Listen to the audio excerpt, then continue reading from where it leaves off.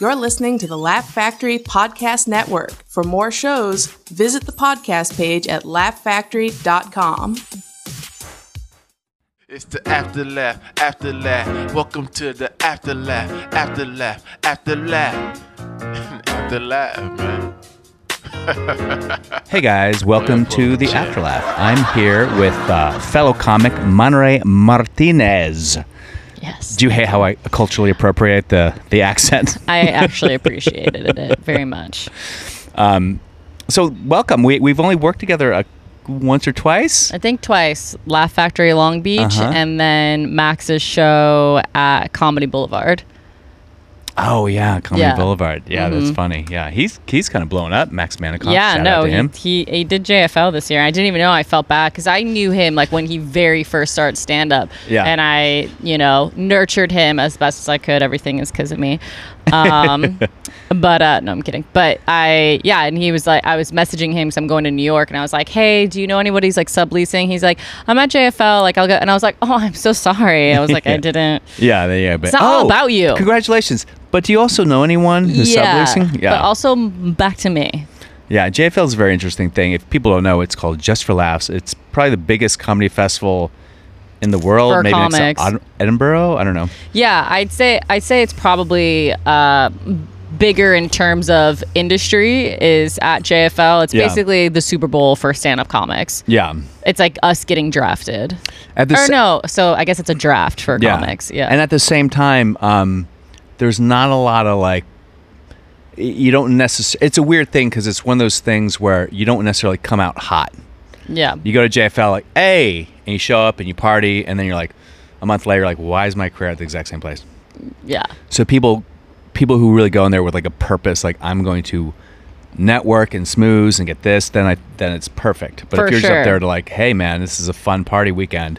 Yeah, you're like, kind of goes by you. Yeah, I mean, I had one of my really good friends, Kelly Ryan. She went to JFL this year too, and so she was like her and Max now. Like I've known other comics, but I haven't been like as close to them where I could be like, give me the fucking play-by-play, moment to moment, what the hell happens, and yeah, she was just saying how it was funny how some comics, like she could just tell that, they just came up being. Some people like do classes the whole entire time and do bringer shows, and God bless, like I'm not knocking anybody, but it's different when they do classes. What do you mean? Like comedy seminars? Classes. Oh, up in JFL? Oh no, I'm saying like that's how they started comedy. It was like they came up through comedy classes and bringer shows, and so again, like God bless, I'm not saying that there's a right or wrong way, but there's definitely a better way. And if you're gonna do classes, go ahead, but you also have to go amongst your peers, and you should be going to open mics, you should be doing the hard rooms, you should be going to all the different places in Los Angeles to like vet your material. Yeah. And a lot of them don't do that. So she was saying that you could just tell the people who were like seasoned stand-up comics who like came up like versus people who, they had industry by their side and comedy classes that like it was like a big difference. Because there is definitely a thing that happens sometimes with women. Yeah. I don't think as much with men, but with women where they have a great look and the agent and manager's like, look, do comedy because they don't develop. It'll be a great adjunct to your acting. And I don't think that's necessarily a bad way. I mean, look, we get into comedy for all sorts of different reasons. So if that's the reason why you got it, because you're an actor and you're like, well, this will make me famous. Yeah. It's still, if you put in the work, you put in the work. Right. So it doesn't really matter. Like I never had a problem with people that were famous that kind of got the shortcut, or even like TikTok famous or Instagram famous, because it's kind of like we know how hard it is to be like Instagram and TikTok famous too. For sure, it does involve work. Yeah. So usually the people that develop that type of fan base when they translate stand-up comedy, it works because they work hard. And I think that's the biggest factor in becoming a good one. I think I definitely have been more judgmental than you. Most comics are. Yeah. But it's more so, I don't mind. Of course, you can come from any walk of life. You can come from any path. But I think that you have to have respect for the art form. Yeah. And I think that you should do your comedy homework before you just are like, oh, like, well, I have TikTok and I have Instagram, and now my management is telling me that I can sell out Irvine or I can sell out Oxnard and I can sell tickets. And I understand for them, of course, it's a financial opportunity. Like, why would they not do it? And if they can tour and whatever, but you're coming into a scene with people who've been working at it for years, and now you're literally taking a spot because, you know, industry is like, hey, we just got to we got to get asses in the seats. Yeah. Again, it's not the individual's fault, but it is your responsibility to know how to, you know, orchestrate a good set, know the comedy history, know comics, like, understand what the different roles, like understand a host, a feature, a headliner, like understand, like, you know, ask questions. Like, there's people who come in they have millions of Instagram, you know, followers, and these clubs are like, oh, we're going to book this person because they have a lot of followers. And I'm like, having a lot of followers doesn't necessarily translate into having a lot of fans. That's true. You know, because I see these people's names and I'm like, the show's not sold out. Like, 100%. I'm on a show with one of them and I'm like, this person didn't sell. Yeah. And so I'm like, yeah, you have internet followers. It doesn't mean you have stand-up comedy fans. Yeah. So also, there's a weird thing I've been discovering, you know, producing a show now. I used to, when friends of mine were producing shows, and they would kind of put me on or bump me or have a hard time, I would be like, what the fuck, dude? We're friends. Why? And then once you start producing a show, you realize, like, you need people's names that work with the algorithm. Of course. And so you need, at least, if you get 2 comics that work with the algorithm. Yeah. And by that I mean, if you're going to do a promotion on Facebook, Instagram, you start typing in the name and it pops up. Right. Right. So that means, like, we recognize this and it'll help promote. But if you type in Bill Dawes, you got to type in the whole thing. Right. That means it's not in the algorithm. Right. So, and sometimes it's weird. People are on it that you wouldn't expect, and people aren't on it that you would think they would be. So it does kind of, you know, you lose a show if you don't get butts and seats. So I understand the business side of it. Oh, of course. When I started, it was weird because I was an actor and I was on the soap opera. Oh, damn. And people gave me a hard time for getting a shortcut because I had TV credits. Right. Now TV credits don't mean a fucking dick all. You know, there's none of my TV credits, I don't think. Maybe in a small town I can get on stage, but even then I could only get on stage with, like, oh, I saw you on this, or I know you were on this show. For sure. Otherwise, like, I'm on this show. They're like, I don't give a fuck. Yeah. I feel like, TV credits definitely still help if you're, like, on, like, a big show, like, you know, if you're on something. So it's like, it does help, but I think, I don't mind if people, like, come from that background. It's the same thing. It's like, I try to answer everything with love, and so it's part of the business of this side of this industry. So you have to accept it, but you have to be work withable. Like, if you're the person who's like, hey, I'm coming into this and I get to take a huge shortcut, then just be responsible and be like, I'm going to, 1, make sure that I work hard. 2, I'm going to make sure I surround myself with funny comics and I learn from them. 3, I'm not going to have an ego. I'm going to ask a lot of questions and I'm going to try to do justice to the art form. The ego thing is hard just because I feel like for us to be comics, we have to have either be deluded or have, like, big egos, like, to get on stage and be like, what I say is important and I need to be seen. So that balance is always, like, a tricky thing, like our insecurity and our ego and how we manage that. But someone like Trevor Wallace is a perfect example of someone who did it right. You know, he came in with these sketches. No, he was a comic before. I used to do mics with him. He was a comic before? Mm-hmm. Yeah, that's why a lot of people don't know about him. I was like, no. Did he take time off from comedy to do sketches? He was always in comedy all the time. Yeah, he was always doing stand-up. Because when he came on, the initial... And by the way, it's with everybody. Yeah. This was actually like, oh, this fucking Instagram star is going to come in here. And I was like, no. And when he started, he was like, he was fine. I mean, now he's a fucking beast. Yeah. But, like, he just put his head down, did the work, and just proved everyone... For sure. And I feel like that's always the case with people who come in with the shortcut. You have the onus of, you don't have to prove people wrong. Right. It's nice. But it helps. Yeah. It helps because then everyone likes you and works with you and wants to do that. For sure. Yeah. So let me hear about your upbringing. How'd you get started in this whole? I started here in LA, which was, I wish, because I'm from LA gal? Yeah. Started rough and tough in Los Angeles. Where? And I just would go to open mics. Like where'd you go to high school and stuff? I'm from Buffalo, New York. Oh, okay. So very far away. That's why I'm like, I wish I went to New York City first, but I just wanted to be in sunshine. I was like, I need to. So did you go from college to LA? Oh, I didn't go to college. You didn't go to college. I literally hopped on a Greyhound. Well, I love those stories. Yeah. I tried to take my car, but it broke down in the middle of West Virginia. And so I left my car. That's a scary place to break down. Yeah.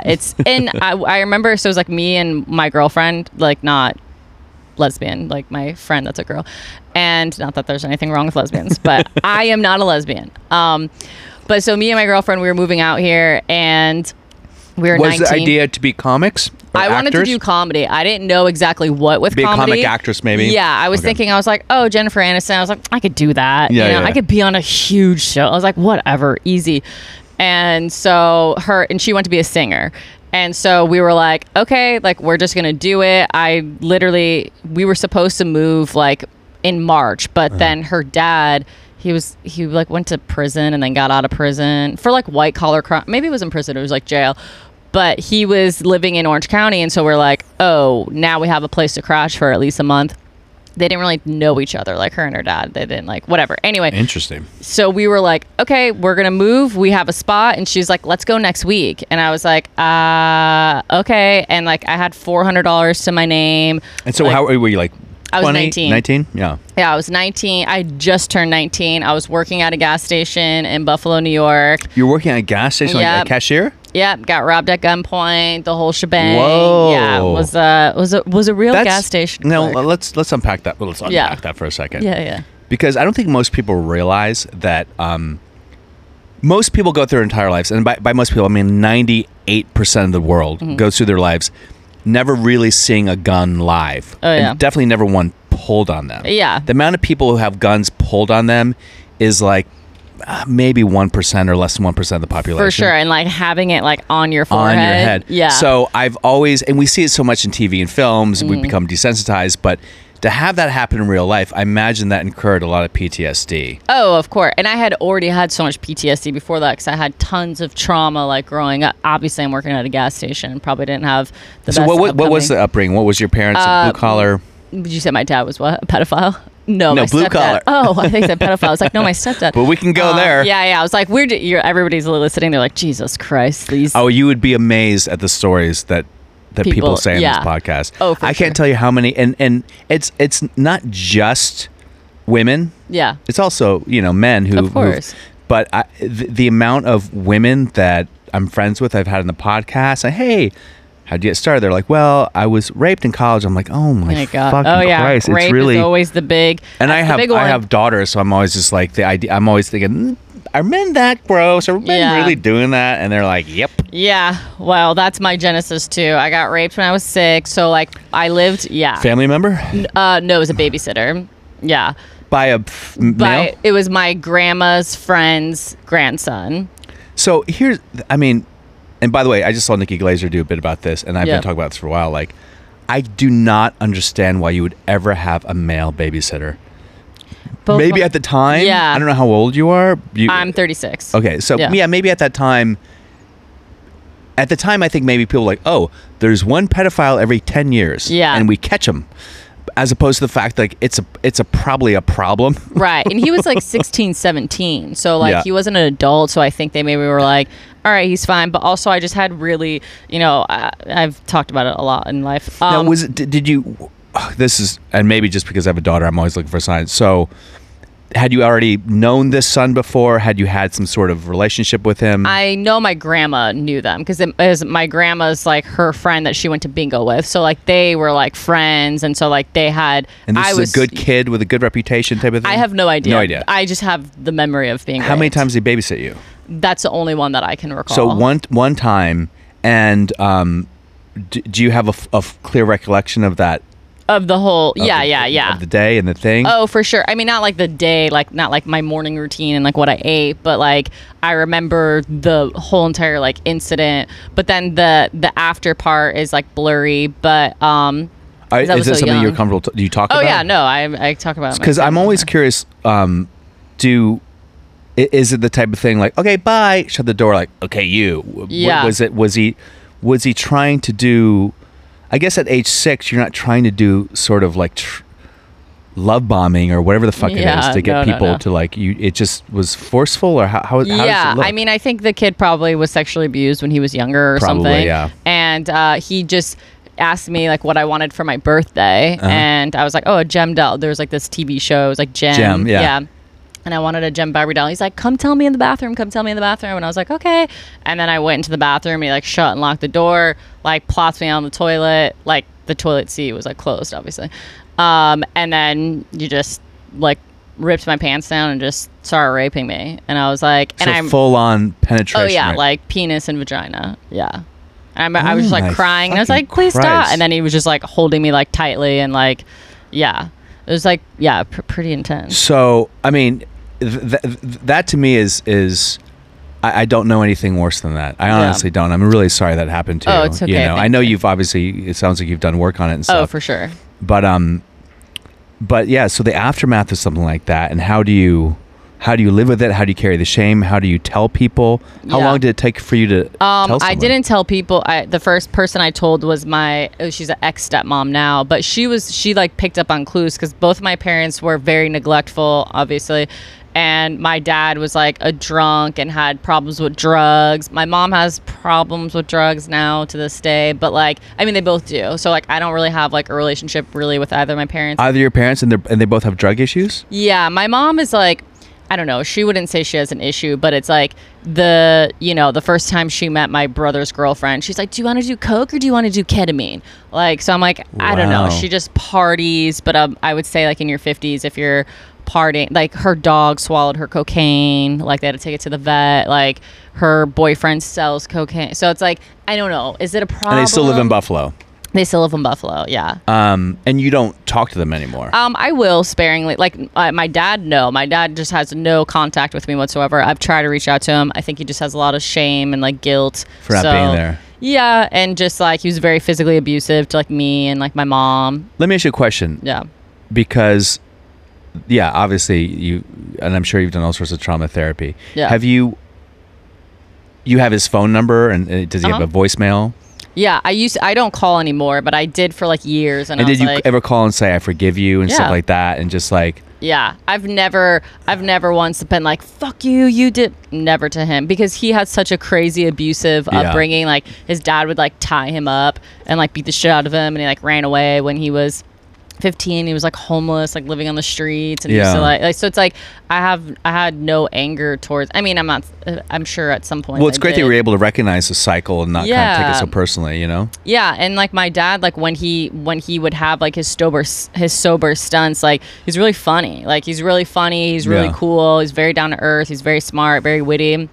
So like I liked him as a person. I just knew when he was like yoked up or whatever, or coming down, that I was like, we are going to get a different version of this man. Yeah. And so, yeah, but I was, my stepmom had a drug problem. Like my whole entire family is like trash. So it was very easy for me to like separate at a young age. Like, oh, that's not them. Like that's this. And so, yeah, that's why I've had a lot of terrible relationships, because if I've had to be so forgiving of my parents for creating such trauma, then I'm like, everybody I have to be forgiving for. You recreate that with every toxic guy that you're with. That makes sense. Totally. So after this event happened with this person, his name is Raymond. He lives in Buffalo, New York, and he has twin daughters. So he has twin daughters right now. Yeah. I saw him like years later when I was 10, which sounds terrible to be like years later, and I was still only 10. And he had 2 girls and they were twins, and I was like, I didn't say anything to him, obviously. Wait, when you were 10, he had twins? Yeah, he had. So then he was like 20 years old with twins, or whatever, 19 years old. I mean, this is Bob. They probably. He was very young. That's fucking, and that those girls. I mean, maybe it's, Jesus Christ. I fucking. So you told your stepmother how much later? This was when I was 9. I was like in 3rd grade. Yeah. What did she say? She just like sat me down and she was like, hey, she's like, has anything ever happened to you? Has anyone ever touched you? Or blah, blah, blah, blah. Was like asking me questions because I was having really bad night terrors. Up until like a few years ago, I used to have really bad night terrors like my whole life. And a night terror, just so people know what it is, it's basically like, but different than a night dream. Like, what is the exact, how would you define it? For me, like night terrors where like I guess it was kind of like, what is it called? Sleepwalking, where it's like I was having like physical, like where I'd like get up and like be panicking but have no memory of it. Yeah. And so like I would only find out when I was having like sleepovers with my girlfriends, or if I was like dating somebody and they're like, do you remember like jumping up and like punching me? Yeah, like, nope, sorry, not at all. Yeah. Oh, wow.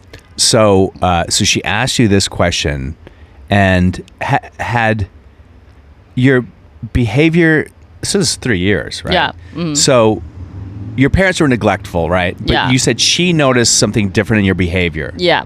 That would spark her to ask you this. Yeah. And she's a woman. She's more caring. And like, again, like my mom was like, now that I'm older, I know that my mom has like massive like depression. Like she has like a depression like on another level where like, I just don't, I mean, she should have never have had kids. If I'm being honest, I was like, girl, I would have just, because I believe in I was like, I would have been born to another parent. Sure. Like whatever.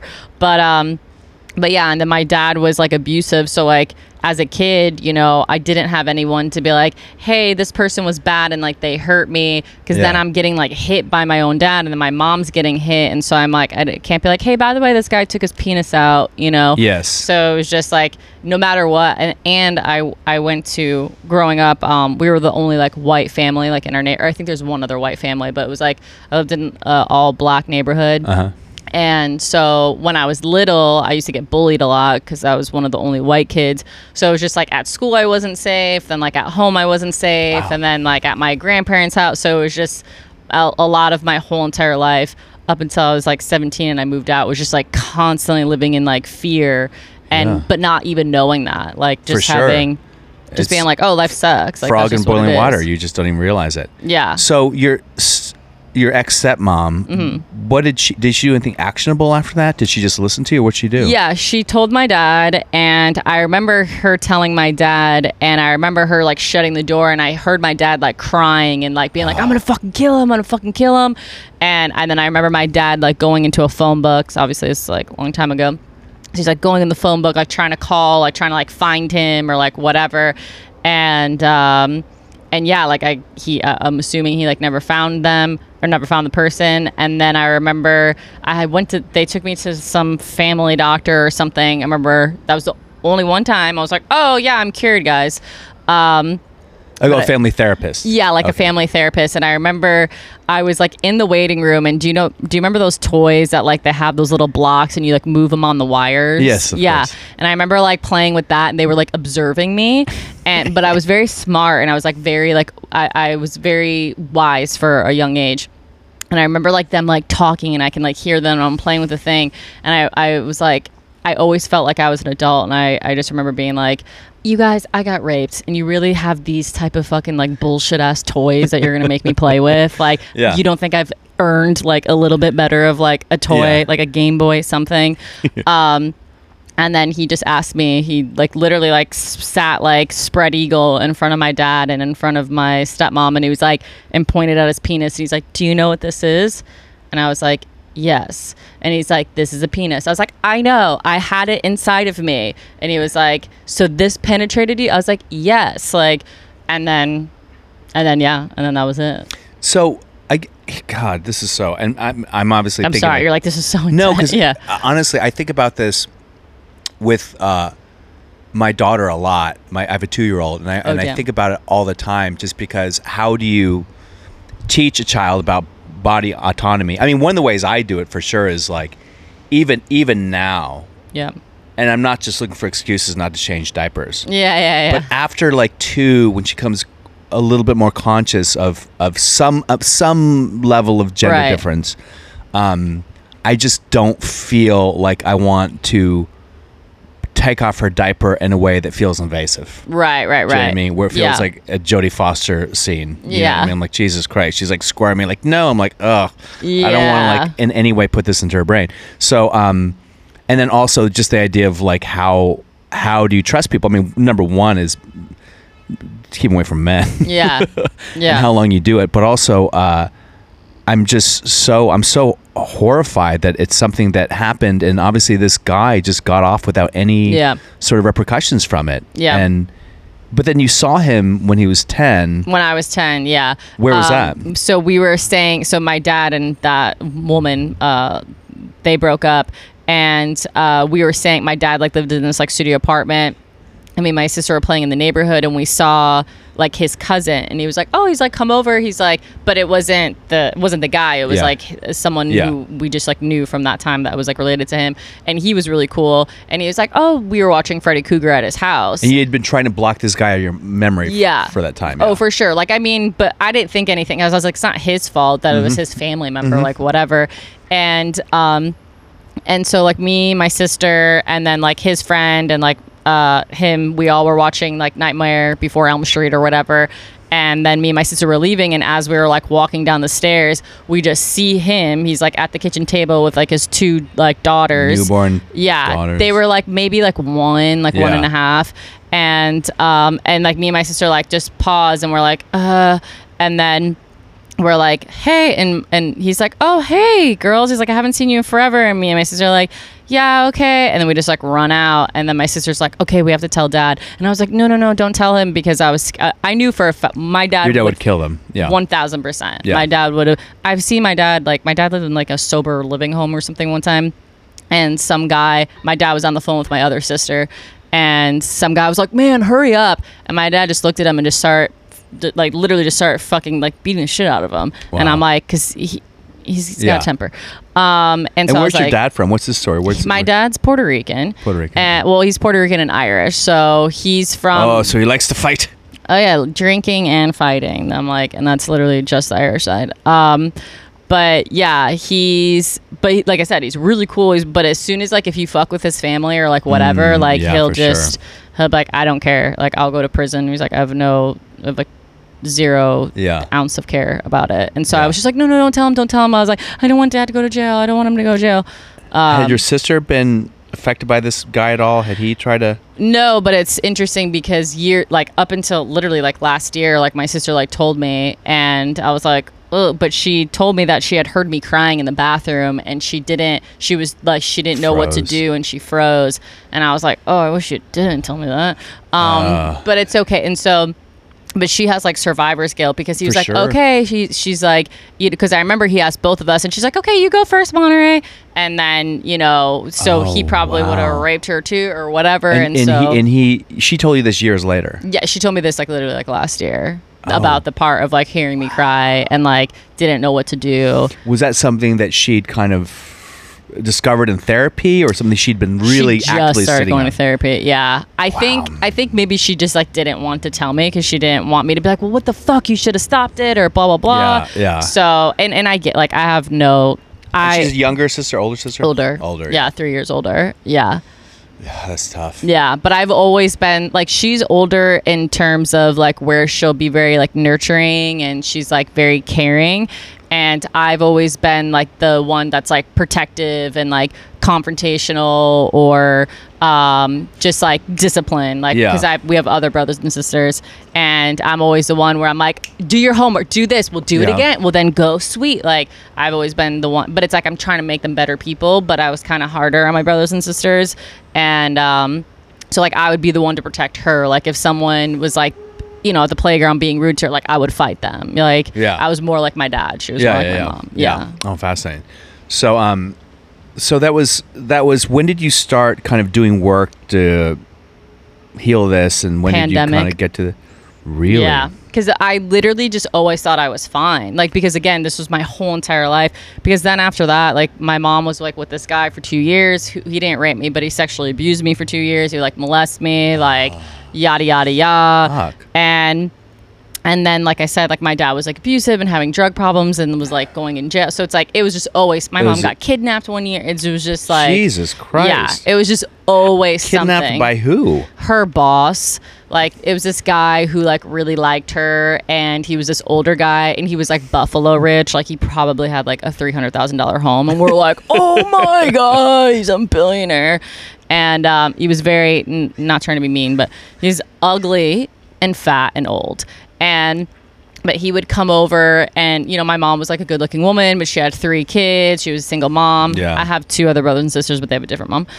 Classic family. So yeah, like he would like buy us backpacks, or like he would like take us out to lunch, and he would like pick us up in his Mercedes. And at this point we didn't have a car. So we're like, oh my God, yeah, Don's the man. Yeah. And then my mom was like, okay, like, do you like him? And we're like, yeah.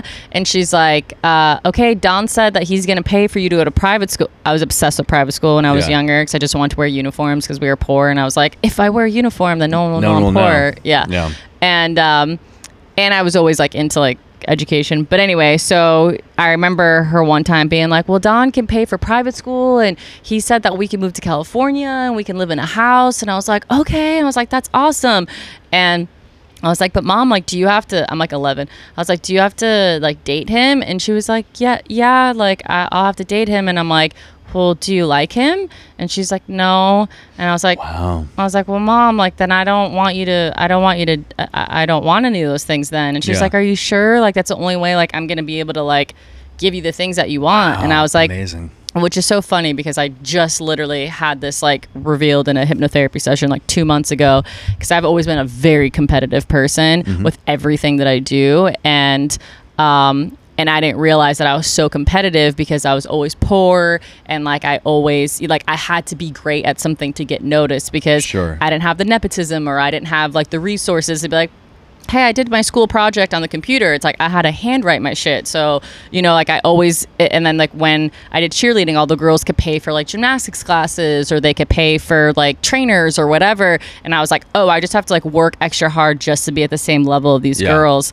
And same thing when I started stand-up comedy, I was like, okay. And I'd be like really fucking competitive, and like, you know, I would never outwardly said things to most people, but I'm sure people could feel it in my energy where they're like, oh, she thinks I suck.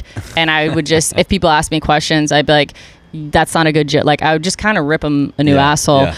And I was like, oh, I'm so competitive because I had this pressure. This moment popped up of my mom, like being like, okay, I have to date this guy. And that's the only way, like, we can get the things that we want. Wow. And I just had that pressure. I was like, okay, because I remember telling my mom, I was like, no, Mom, like, I'll get you those things. Like, I'll make money. I'll do it. And when I was little, I was like trying to be like Mary-Kate and Ashley Olsen. I was like trying to handwrite scripts and like send them to Nickelodeon. Like, I was like, all right, like I have to like, you know, provide for my family. And I was like, that pressure has like been on me this like whole entire time. Yeah. And then I was like, oh. Well, it's one of those things, you know, they say it's the mantra that gets you up every morning, keeps you going, is also the one that slowly kills you. Yeah.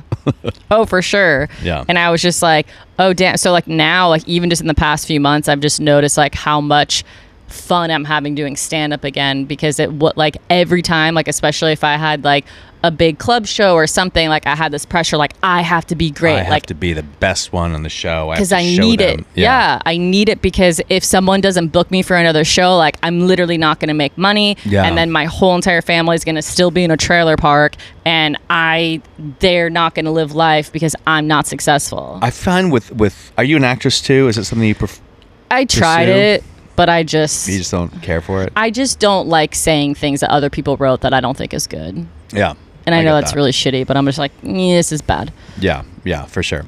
Do you feel that, because I always feel with acting and comedy, there's like a similar entry, and there's a similar issue with both. One is you want to bring it, but you want to be authentic. Right. And the line between bringing it and being authentic can be a little bit slippery, because if you're really authentic on stage, it's like you're sitting there having a cigarette, like Dave Chappelle style. Right. Like you're just at a cocktail dinner. For sure. But there's also the performance of it. And I feel like the best ones, the people that, I don't know, you or me or most people like, are the ones that they just kind of feel like they're just talking to you. For sure. And I always feel like I was an actor and a dancer, so I'm always feel like I got to perform. I got to put on a show. Yeah. And then you get some success with that, but then you realize like, oh wow, if the moments I like drop and I'm really authentic about my vulnerabilities, people relate to that so much. So I'm bringing that up because saying the competitiveness, which is like, give them a show, kind of runs counter to the idea of just really just sitting in who you are, right? For sure. And for me, like I didn't realize how intense I was to other people, like how intense I was to like an audience sometimes, where I was like, Jesus Christ, like watching like some of my footage back, because I just had this like raw, I was like coming out like Fred Durst, like, let's go, like, okay, like, oh, you never got beat, okay, your dad never hit you, and people are like, what? And so it was just like, and you know, some of the crowd is like, oh, this is fun and this is rowdy, but some people are like, Jesus Christ. And so I was like, oh, how can I still tell all of my same jokes, but like not be so in people's faces, so where they're like, I'm sorry that happened to you, it's not my fault, you know? Course. And then if you go too authentic, then it sounds like therapy, and can get boring too. Yeah. Same thing when you're acting. If you're just like, I'm just kind of here and I'm just talking, it's like, well, fucking, I want to feel some intention. I want to feel some drive, or it's boring to me. Totally. You know? Yeah. So it's just always like knowing that balance, and that's why it's so important. Because a lot of times, like I would just record myself, but I wasn't like watching myself, and so I had to like actually like watch myself, and that's when I was like, damn, okay, like you're a little intense, girl. Yeah. Oh, that's wild. And have you ever considered doing a one-person show? It seems like with your style of comedy that you might, you know, I feel like, or with your upbringing and your history. Yeah, I feel like no. I've never been interested in doing that, but I definitely do want to write a series. Oh, sorry. Keep going. I want to like write a series. Like Louis' show is like one of my favorite shows. Louis' show is like one of my favorite shows, and I loved that there were like all these like little vignettes just like strung together, and I was like, oh, I want to do something like that. I wouldn't want to do it. I wouldn't want to, I don't know, I'm not really into like theater, and I'm not knocking anybody who's like into that stuff. Sure. But it just I feel like comedy feels perfectly in balance with like who I am, because I don't like being that, like when I'm silly. You don't want to be that vulnerable. No. Yeah, and it's like I mean, I'm being very vulnerable on stage when I'm being like, all right, but I'm constant, like everybody, I forget the comic that told me, they're like, every time like it feels like you're about to go vulnerable, and you have such a silly like turn that you like you go and then exactly. So it never gets like serious, or it never gets sad.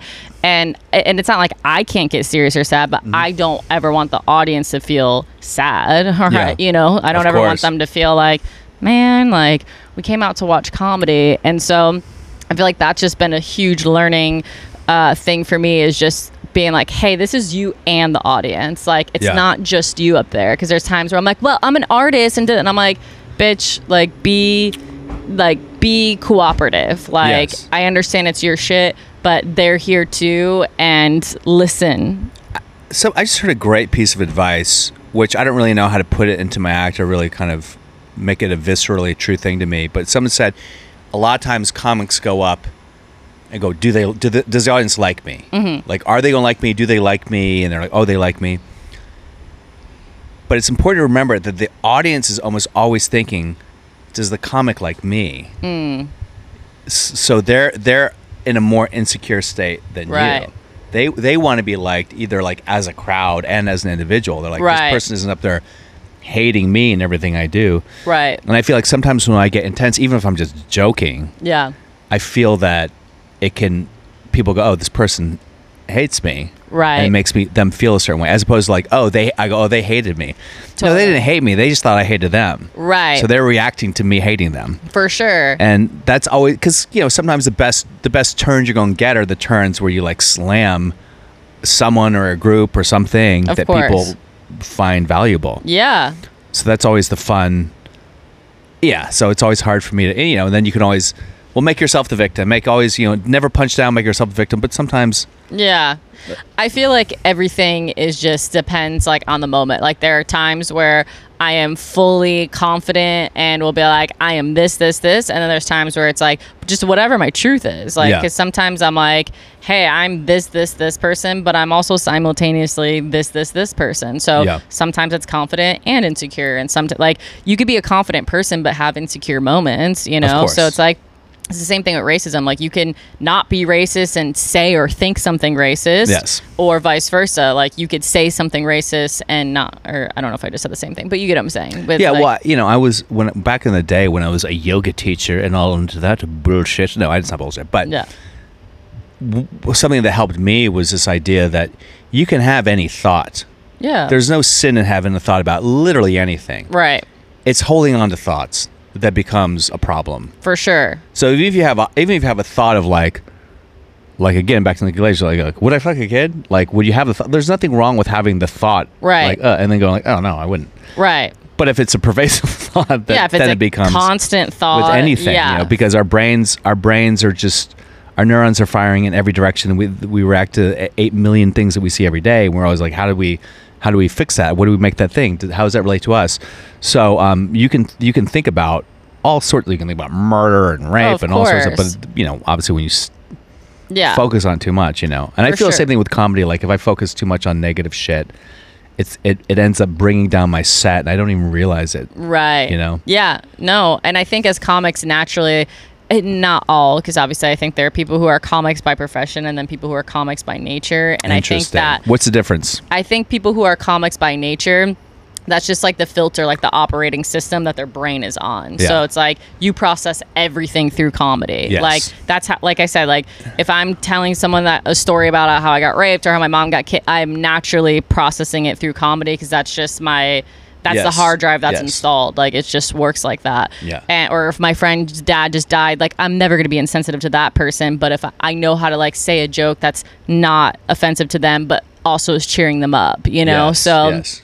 I feel like, but some people, like, you would never know they were a stand-up comic unless they told you. And you're like, oh, I don't think that their brain is, like, naturally processing comedy.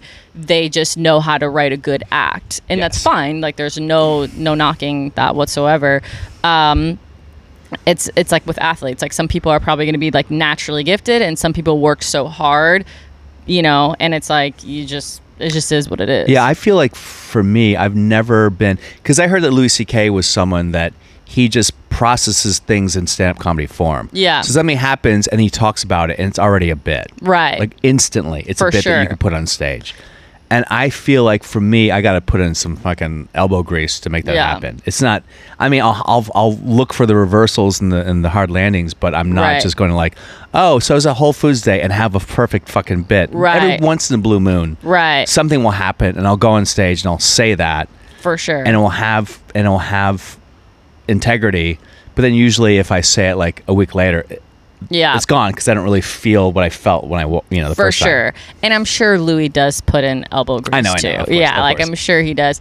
And it's one of those things too where I'm sure like if you're out in public, you can spot if someone's a comic because it's their cadence, it's their inflection, it's their timing where like there's just like a natural rhythm to how a comic speaks where you're like, oh, this is a comedian versus when you are, I can always just pick them out. I'm like, oh, that person does stand up. Or like when I'm in a circle with like a bunch of comics and say I don't like know everyone that well, like I can always pick, I'm like, that person's funny, that person's funny. Interesting. Just by like inflection and cadence. And then I'm like, yep. Because there's just like a rhythm to how some people speak, and I mean, people could say the same lines as each other. It's the same thing with actors. Yeah. And you're like, wait, why is this same thing with dancers? You're like, wait, it's the same fucking choreography. Like, how is one person killing it and the other person's not when they're doing the same moves? Yeah. And that's also another thing too, because the presentation of someone in terms of their look and their voice, they could be the funniest person in the world, but if they don't have a funny voice or a funny look, they have to work a lot. Like someone like Anthony Jeselnik doesn't have a funny look or a funny voice. Right. He just is a brilliant writer. Great writer, yeah. So he had to be a great writer for sure to become a good comic. Totally. Because there's nothing, you're not doubled over talking to Anthony Jeselnik off the court, Yeah. And something like Dave Chappelle just goes, I mean, I remember one time I was watching Dave Chappelle at the Laugh Factory, and it's when after the Africa thing, he'd kind of come back and he was going to say just smoke cigarettes. Yeah. You just look at the audience and go, stand-up comedy's stupid. And just look around. And he was drinking. And I remember someone said, what are you drinking, Dave? He goes, Coca-Cola. And everyone laughed. Yeah. Just the way he said Coca-Cola. Yeah. And I was like, man, that's a gift. Yeah, he just, there, exactly. And then you add his energy and his writing, his point of view. It's like, totally. Then that's how you become great. Yeah. And so, yeah, it's interesting because I loved watching stand-up even way because stand-up was the thing that like made me it was like escapism when I was younger. Like I loved watching comedy because it was surrounded by so much trauma and drama that I was like, ooh, comedy, like this is the thing that makes me happy. But I had so much respect for stand-up comics that I was like, I looked at them like as if they were like, professional athletes. I was like, I'm not gonna play football. In the NFL. Yeah. And then, but I always knew I loved comedy, so I was like, oh, I'll just be a comedic actress because that's what I looked like. Sure. And then when I tried it, I was like, I'm not these people. I was like, and I knew, and I was doing, I I was doing sketch and improv for like 6 years before I ever did stand up. Where? Second City. So let's backtrack. So you get the hoopty, you drive out. Car breaks down. Have to bring 2 bags only. Had to leave everything in my car. Hop on a Greyhound. You and your friend on the Greyhound bus. Me and my friend. Like literally, they almost didn't let us on the Greyhound because we weren't allowed to bring trash bags. And we're like, sir, we have no money left. Like. And the thing about when you do a Greyhound, you have like layovers. Yeah, how long is that trip? 5 days. 5 days. And you don't stop at a hotel. You don't stop at. You're just 5 days on a bus. Yeah, you don't get to stop and like brush your teeth. When they stop, you have these layovers where it's like they basically like a whole bunch of buses are doing drop-offs, and you have to take your own like shit on and off the bus. And her and I are like layered up in clothes too, because we're trying to bring the most shit. So we have like underwear, bra, like so we're like layered up in so many clothes. Like I have whatever, and so every single time they have a layover, the next leg, say people are like, okay, you have the next 6-hour leg. There's only a certain amount of buses that come at a time. So not everybody who's at this drop, because there could be like 1,000 people, but the buses only sit, I don't know, like 80 people or whatever, maybe less. And so they're like, and it's just first come, first serve. It's not, hey, there's a system in place, like A through E, you get on this bus. And no, they're like, grab your shit. When the bus comes, run. And so like her and I mean, literally, like, fucking Black Friday, like, I'm, like, elbowing people. I'm, like, jumping over children. Trying to get Beanie Babies in the 80s. Yeah. And I got on the first leg, every single one. Like, and we just had these trash bags. Like, no one helps you. There's none of those things at the airport where, like, you know, you could have, like, a little dolly. You never got to lay down this whole time? No. Wow. Yeah. And so, and like everybody, and God bless, like I'm not judging, I told you like where my family comes from, but like most people there don't have like all of their teeth. Like, sure. You know, most people like can't afford a plane ticket or have like some criminal record. So it's like the people you are surrounded by, a little sketch, a little scary. And when you arrive you finally arrive into LA, the bus depot. Yeah. Is the dad picking you guys up? Yeah, so we arrived in Orange County because he was living in Orange County, and he forgets to pick us up. Yeah. So we arrive at 3 a.m. He doesn't come till like 8:30 in the morning. And as her and I like keep trying to pass out, we're getting like yelled at by security. He comes and he's like, "What's up, bitches?" He's like, "We're going to the horse track." And we're like, "What?" Like, we haven't slept. And he like took us to IHOP, and then we like literally went to a fucking horse track, and we're like racing. He's like a white collar criminal, but bless. What's up, Jim? But. And you stayed there for a month. I stayed there for like 2-3 months. And was that okay? Yeah, everybody was chill. Like, it was good. I worked like 2 jobs. Like, we didn't have a car, so like we had to walk to work. And then her dad got like a DUI, so then I had to drive him to work. And then we got to use his car, but we were like sharing one car with like her brother, the brother's girlfriend, like me, her, the dad. It was like. Yeah, we were just like making it work, and then I moved in with my boyfriend at the time. I met a boyfriend. I fell in love immediately, and that helps. Yeah, it was a nice like. It was like the first time I'd ever like fallen in love too, and I was like, oh my god! And what did he do? He worked at the restaurant across the street. So he worked at Chili's, and I worked at this restaurant called Pomodoro. Yeah, and we would like bring each other food, and we're like, obviously this is adorable. Yeah. And so we got a place together. We were together for like a year and a half, 2 years. And then I started coming up to LA to like be like, okay, try to like figure out what I wanted to do. Did you have the idea that you wanted to start stand-up comedy? No. So stand-up, like I said, I loved stand-up, but I didn't think that I you think that was your entry. I was too insecure. Yeah, I was like, no. So then I just started doing sketch and improv because I was like, okay, like that's how I become a comedic actress. So I was like, I do sketch and improv, and then I'm like, you know, maybe I go on SNL, or maybe like, you know, I had like that whole vision in my head. And then I went to like acting classes and stuff too. Like I did Meisner and like fucking Stella Adler and like Gregory Berg. And you just never liked it, huh? I could not stand I feel like there are more and more.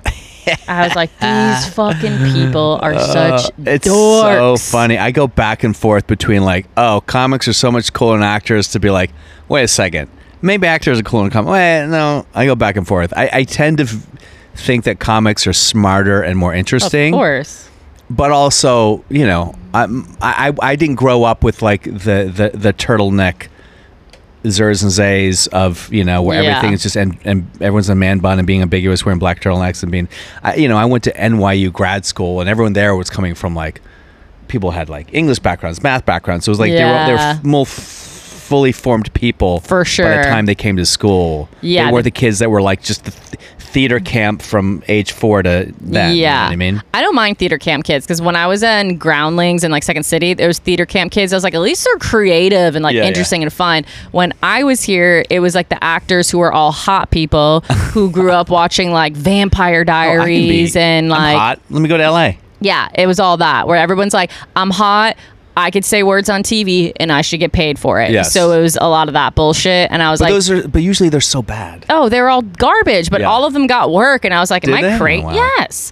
I was like, am I crazy? I just felt like I was living in crazy world where I was like, this person sucks. They're trash. They have nothing interesting about them. Like they don't have a good story. And then I'm like, oh, he booked a commercial. He booked this TV show. He booked that. And I was like, all right, I gotta get the fuck out. World. Yeah. Interesting. And so I was just, and like I said, like I think comics naturally, because it's like we are everything. Like we do write and we can act and we can direct and we can produce and we can podcast. So it's like, I think that we're the superior entertainment. The superior race. Yeah. We are the master race. It's the comics. Yes. That's right. Yeah. Like I said, I go back because then I think that, but then I see how shitty comics are.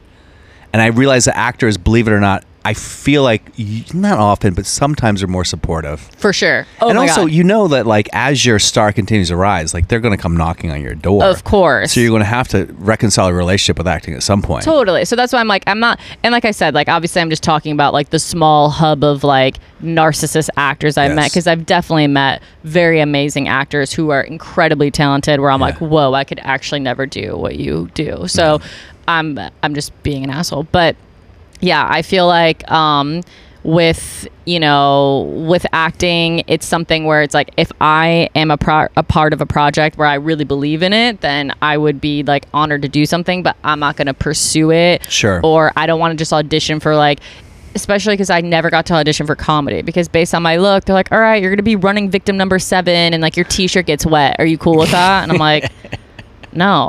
No, I'm not okay with that. So how did you first get your first stand-up spot? I did do, so I did open mics, and then this is like when But your first open mic is a big monumental moment. I mean, most people have a story I went about far. that. Like I went like somewhere in like Riverside. So I was like terrified. And how many people were there? Like 10. 10 people. Yeah, probably they're comics. all comics. They have notepads. And I think so then I would do like these like local like little open mics here in LA. And then I was still at Second City at the time, so I was still doing sketch and improv. And one of the people from Second City was like, oh, hey, he's like, there's this comedy class that you can take. And if you do it, he's like, I mean, you'll probably get a writing job. You get a late night. Like, I literally thought, I was like, oh, if I do this class, like, I'll just start getting credits. Like, I genuinely did not know how long it was. I was like, whatever. I was like, I don't know, in 2 years, I'll probably be on TV. Like, I just thought it was going to be that easy. Yeah. And, I do this comedy class. I don't want to say who it is because I'm so against it. Against comedy classes in general? I'm not. People, I think if they want to do comedy Where classes, was comedy class? It was in Santa Monica.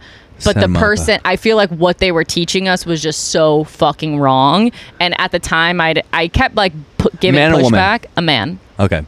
And okay, got it. And the person, I'm like, you don't do stand up well. You don't do stand up. Yes. So I'm like, now me as an adult, like, after doing stand-up, like I love helping younger comics. I love being like, I'm not running a school, but say if I ever went in, I'm like, oh, I could fucking teach a masterclass on this for sure. Yeah. But it's like, but at least I'll have I'm like, dude, I've opened for some of the biggest fucking acts. Like at least I'll have like the credentials to be like, hey, and I've worked at some of the best venues. I'm like, I'm not this guy who never fucking had any stand-up credentials whatsoever telling you how to do stand-up. And then when I'm giving pushback, and here's the thing, so like when you do this class, everybody writes for you. And I was like, I don't think they're funny. So you say your things, you go up, so you have this technique where you're like, say if you're going to talk about your daughter, what's hard about being a dad?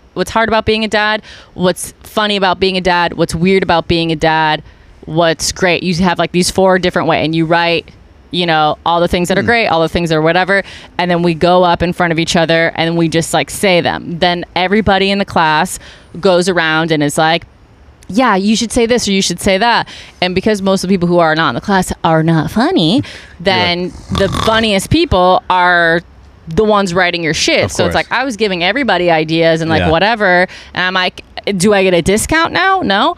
and then people would pitch me ideas and I'm just like, no. And then like I have like a darker sense of humor, and he'd be like, no, don't do that. And he kept trying to like write these hack jokes for me. Like say, and I forget. He's like, oh, I remember, because he's like, you're Puerto Rican and Irish. So say I'm Puerto Rican and I'm Irish. So I like to drink and I like to drink.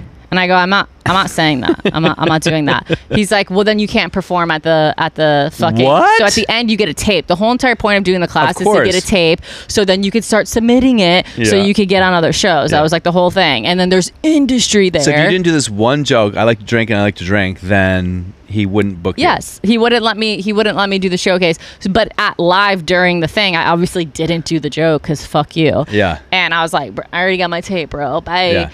And but yeah, I was just like, you're teaching these people, but like, because I knew stand up, because I had been, like I said, I'd been studying it, watching it, whatever, and I was like, these poor people who are paying $750, and it's like, it's such bad things to teach fucking comics. And anyway, like, I know people who literally stayed in his class for years, for like 8 years. The man is a nice man. God bless his soul. But I do think that he is ripping people off. For sure. For sure. Or you just have to like be on it. And I'm like, you need to either like have people come and be a guest and be like, hey, this is an established comic. This is an established comic. This is a great writer. And these 3 people, like they're going to be a panel, and you can trust that like we're sourcing people who like know the art form and can give you good direction. Yeah. And I just knew it was all bullshit. And like all the people who came from there, I'm like, they suck. Yeah, I took one acting class. I'll name it. It was Eddie Brill. I don't know if you know who Eddie Brill is. He used to book Letterman, and then he got fired because he was like, he basically said women aren't funny. And he was and is, in my opinion, and I don't like to talk shit. Yeah. Just like a very unfunny guy. Like one of those guys, I think he's a perfect example of someone who isn't naturally funny, doesn't look funny, doesn't sound funny, but just was very diligent. So he was able to craft some like, and he just hung out a lot. Yeah. So he became friends with everybody, which is one of the hidden secrets about comedy. If you just hang out with everybody, and you just like attach yourself and kiss everyone's ass, like kiss the ring and you'll get. I mean, difference with actors, because if you kiss all the actors' ass, like an actor can't get you a job, but another comic can get you a job. Absolutely. In another club. I mean, it's how it kind of works. Exactly. But I remember, because I was going to go to clown school after I went to acting school. I like Bill Irwin and Charlie Chaplin, Buster Keaton were my heroes. Yeah. And so my foray was like physical comedy. Yeah. I was a professional breakdancer. And I had a bit about, like, this was my first bit. It was like about spooning, like my girlfriend. But it had like all these like funny shapes to do with your arms and shit. Yeah. And I mean, this is like, 17 years ago. But he was like, it's too physical. Yeah, comedy shouldn't be that physical. And I was like, you're a ugly fat Jew. That's why you're saying it. I can say that. But no, I was like, you can't tell me that comedy shouldn't be physical. Yeah, there's no rule. That's the thing. It's like there are no rules to it, but the only rule to it is like, don't not be authentic. Like, it has to be authentic. If you're forcing me to say something that I'm like, hey, I don't like it, it's not true, I'm not a big drinker, like all these things. So I'm like, then that's the number one rule, is that I don't care if you do physical comedy. Like, I love Bo Burnham, but I also love fucking Bill Burr and Sam Kinison, but then I also love fucking Demetri Martin. It's like, I love an array of comics and styles. So, and I'm not like, comedy should be this and you should be edgy, or you should. It's like, I love Maria Bamford. It's like, just be what you are. Yeah. And it's funny because the industry does try to, and this is, I was always an actor, and then comedy was like, I like doing it, and it was fun. I never really took it that seriously. And then when some industry was noticing me, they were like, you're being too dirty, you got to be clean. And I just remember thinking like, or you got to be personal and clean. And there is something to the fact that if you can kill being personal and clean, I mean, that's Everest, right? For sure. Yeah. But me and my friends say it's CPK, right? Clean, personal, kill, like that Venn diagram. Right. Because there are a lot of people who are personal and kill. Right. Like Richard Pryor, but they're not clean. Yeah. Or like, but which is weird because it's like, okay, so when people say clean, I go, you need to be specific because sometimes, like, I'm technically clean. Yes. Like, I have maybe one joke where it involves like anything sexual, but it's completely not about sex. But it's edgy, yes. Yeah, but it's more so like I'm talking about my intimacy issues and how I know that I'm confrontational or aggressive with men because if I see a boner, it feels confrontational to me. Yeah. But I'm like, it's not like me being like, when you're sucking dick and you're like, I didn't brush my teeth today. It's like, I'm not doing that. And so I'm like, not knocking anybody that does anything like that. Like I love Nikki Glaser and she talks about sex and she's great at it. And so I feel like, so I hate when people are like, oh, clean, or not, but like when comics are like, okay, you have to be clean. And I'm like, okay, but what do you mean by clean? Because if I talk about abortion and I talk about suicide and I talk about depression and I talk about, if I talk about molestation, I'm like, technically it's all clean. It's dark. But it's clean. I'm not swearing. I'm not blue. I'm not. And so they're like, okay. So I'm like, you mean don't be edgy and clean. Yes. So that's like a lot of the times where I get annoyed because people are like, I can't have you because you're a little dirty. I was like, no, I'm not dirty at all. I'm like, I'm just edgy, but it's my real shit. Yeah. So it's not like I'm like, Chinese people are gross. It's not like I'm insulting other people. Like, I'm sorry I got molested and I learned how to make a fucking funny joke. Yeah. And also the best and edgiest jokes are probably technically clean because you don't say fuck and you don't hump a stool. You know, the best jokes are the jokes where someone's like, oh my God, that was like, wow. Yeah. But there's no dirty words. The dirty words are the least, least edgy thing about what you're saying. For sure. Because that's why I tell people, I'm like, okay, do you say clean? Like, I'll just take out, because, sometimes you just naturally swear. You're just like, what the fuck? Or like, this fucking bitch or whatever. Yeah. But I'm like, okay, like, I just won't swear. Or like, you need to tell me, don't do any edgy shit. Oh, believe me, if you ever end up doing military tours, that's a big one because they're like, oh, it's just a few rolls. And then you do a show, they're like, you shouldn't. I go, you told me this was fine. Yeah. And then when I started doing tours the military, I started just like typing up my set and getting it approved with the colonel. Like, approve this set because I don't want some bullshit of a joke. I mean, there's, God, what was the joke? I was doing these tours and this comic, I'm forgetting his name now. He's a New York guy. But they had jokes about how you obviously the military, you can't talk about drug use. You can't shit on the president. You can't do anything about sexual assault because there's a big problem there or homosexuality. That was kind of like the basic thing. So like, okay. So this comic had a joke which technically fit the circumstances. And by the way, this is all mostly just young men full of fucking piss and vinegar and cum. And he said, I go, the only time I want to hear my girlfriend fart is when I'm pulling my cock out of her ass. Now, I don't know if it's funny or whatever. They thought it was funny. Yeah. But it's not a rape joke. It's not an assault joke. Yeah. It's just like it's a maybe unfunny like butt sex joke. Yeah. And some general heard it across the courtyard and then canceled the shows for like the next like month, and they had to like recalibrate how to like tell the comics what to do. I'm like, these people are shooting people. Let them hear a fucking joke. Oh, yeah. Jesus Christ. Yeah. I actually have done a couple military shows, but it wasn't like a tour. A comic. Do you know Michael D'Angelo? Yeah. He was in the Marines, so he does these like Marine based shows or whatever, but they were honestly some of my favorite shows, like the Marines. Like, they were such good audience because I'm like, yes, these people, the amount of like pressure and the actual like realness of the stuff that they have to go through on a daily basis, like these people need to laugh, they want to laugh, and they're so happy that you're there. But they did try to be like, okay, don't do that. And I was like, because they tried to be like, oh, don't do a sexual assault joke. I'm like, I was sexually assaulted. I will do a sexual assault fucking joke. Fuck you. Yeah. And a lot of times, like, I've done like these all women shows or whatever, and they're like, this one woman was like, you can't do any rape jokes. I go, I was raped. I'm going to do a rape joke. Yeah. Like, I've at least earned that. Yeah. Sorry, sweetheart. Yeah. And she was like, oh, yeah. Like, well, the women can. And I go, well, okay, so what if my brother was a comic and he had a rape joke because his sister got raped? Like, it's like, stop assuming that if people have a rape joke that, like, we're going to be like, oh, these bitches, they got raped. Shut the fuck up. Like, why would you think that that's someone's take? Yeah. Like, so I heard this one kid, he's a New York comic. I'm forgetting his name. He's like a up and coming comic. I mean, he's probably been in like 10 years, but I mean, he's not like out. But he has this really funny rape joke where he said, what's it called? Oh, he's like, I find it really weird that they call it like date rape. He's like, you don't say anything. You don't ever say like, oh, they were date murdered, or he's like, it's just, you know, and he's like, fuck, I'm butchering it. I'm so sorry if this is your joke.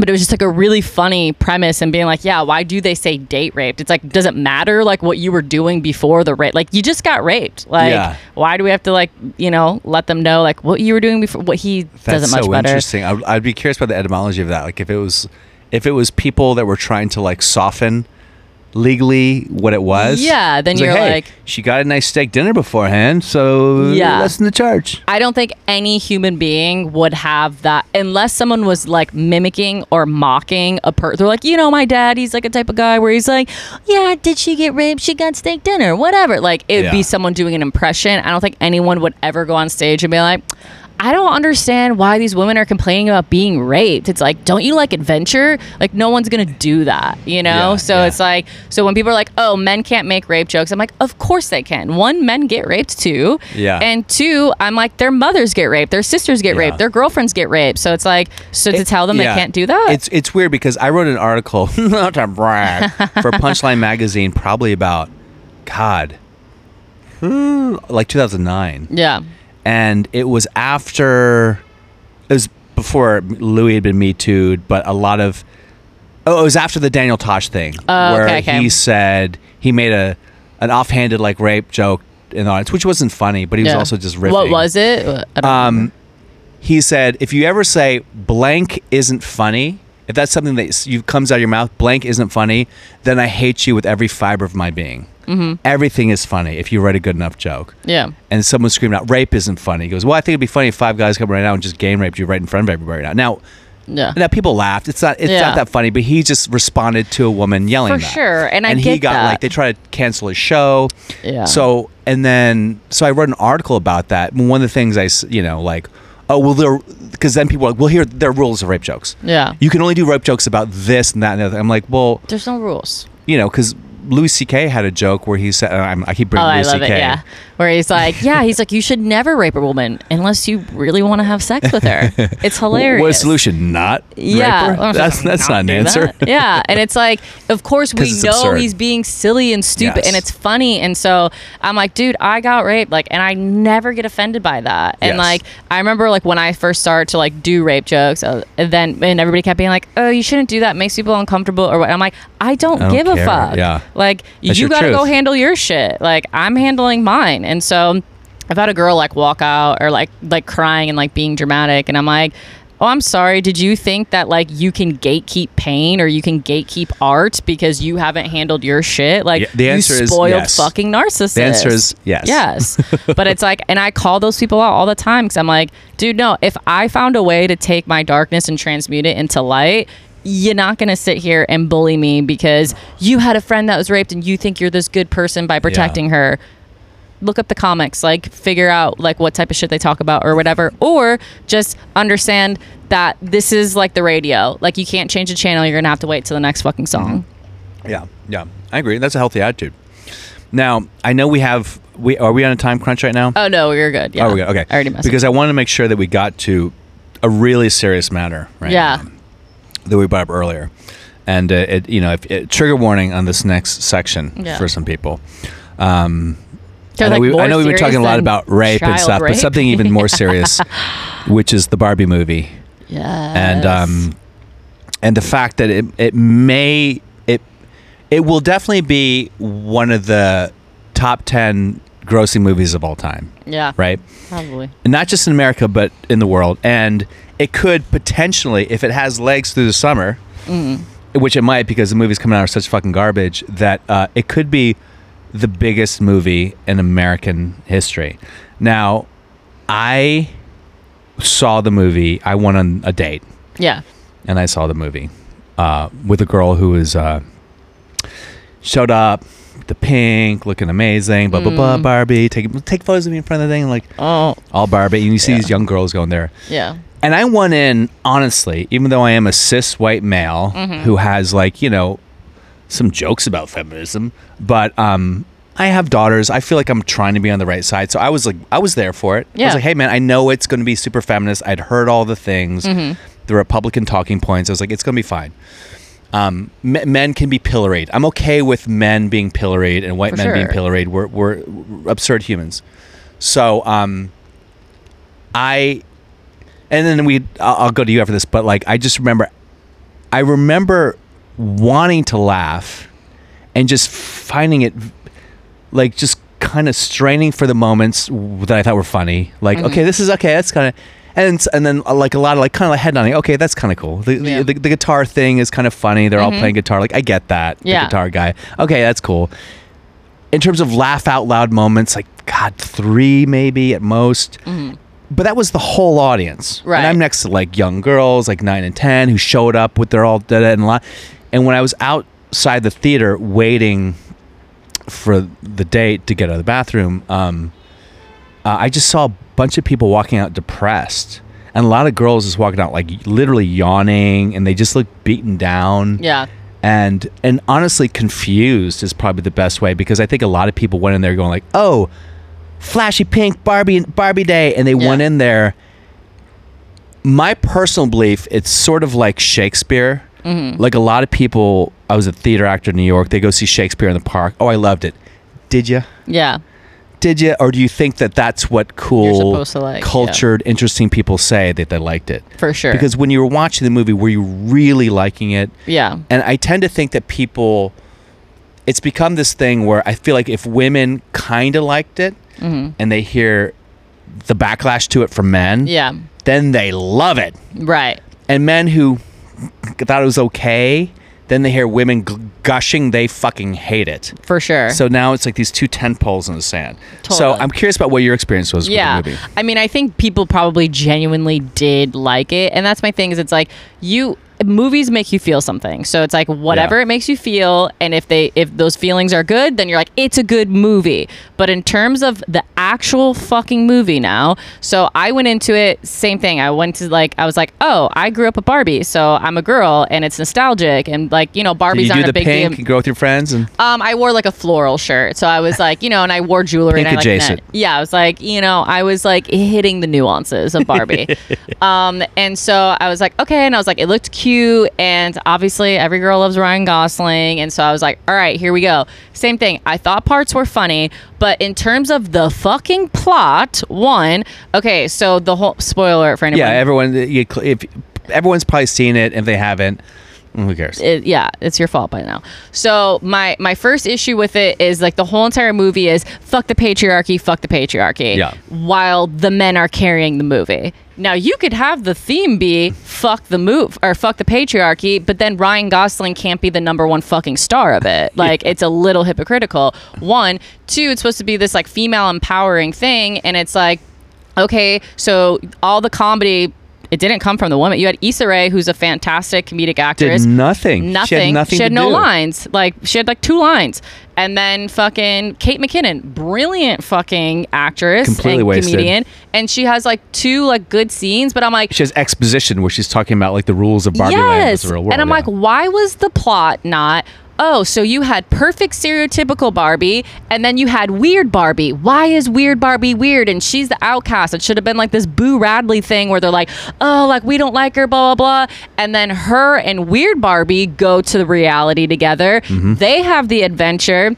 They learn to understand each other and accept each other. Like, she doesn't need to be stereotypical, and it's okay for her to be weird. And while they're gone, Ryan Gosling takes over with the patriarchy. I'm like, how is that not, like, it just made no sense. There was no real plot. So the first thing is she's like, oh no, I have cellulite, I gotta go to the real world. And they had this like whole little Matrix moment. Do you want the Birkenstock or do you want the fucking high heel? Heels. And I was like, okay, that's gonna be the gist of the movie, is like, do you want to go into reality where you're going to feel real emotions and there's going to be real shit? Or do you want to live in La La Land where everything's fucking perfect? But then they're like, that's okay, a great, by the way, that setup, which the movie sets up, is great. Yes. I'm on board with that idea. For sure. I was like, this is common sense. Like, this is, and so I'm like, it's female empowerment. So concentrate on the motherfucking females. And so that should have just been like a subplot, the thing of like Ryan Gosling. And it was funny at first when he first was in Century City and he was like, ooh, horses, cigarettes. Like, I was like, oh, that's funny. But then all of a sudden, when like that was the whole plot, I was like, okay. And then it was like, again, I didn't like that you're like, fuck men. But it's like, if you didn't have Ryan Gosling, you didn't have a movie. There's no movie, yeah. I'll certainly tell you that. And then 2, I'm like, can we one time demonstrate like women coming together where we don't sit around and like talk about men?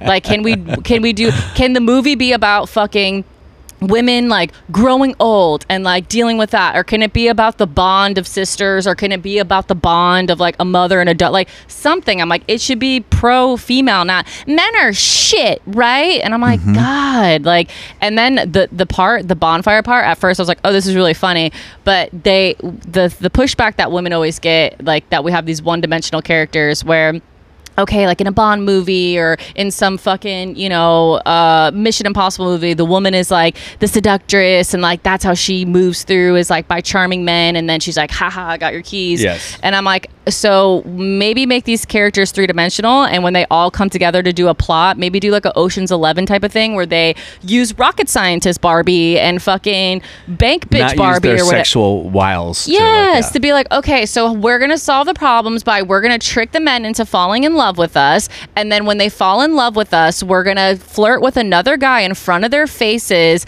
and then we'll start a war with them. I'm like, is that not shitty? Yeah. Like, is that not like, again, the most manipulative, anti-feminine thing you could think of? Yes. I'm like, how about I could just beat you? Like, how about I can just like beat you with like, so why didn't you make these girls be like, all right, let's go down to the fucking Capitol, and lawyer Barbie comes in, is actually like, actually, bitch, it's this, like, you know what I mean? Yeah, of or course. Fucking karate Barbie just beats their ass, like whatever. And so we didn't learn anything about any of the Barbies. Did anybody have a plot besides for stereotypical Barbie? And she's like, I'm blonde, I don't know what to do. Meh.